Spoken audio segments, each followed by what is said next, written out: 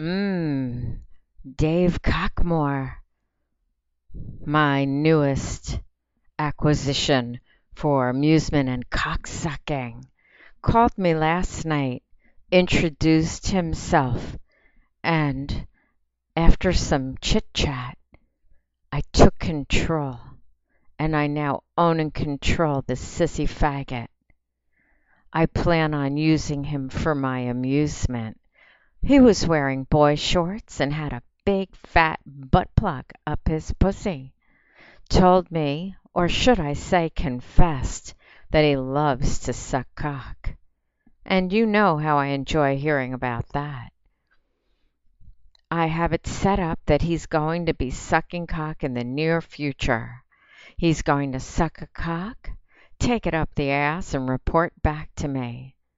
I'm also planning on listening to him when he goes to the adult bookstores and sucks strange dick.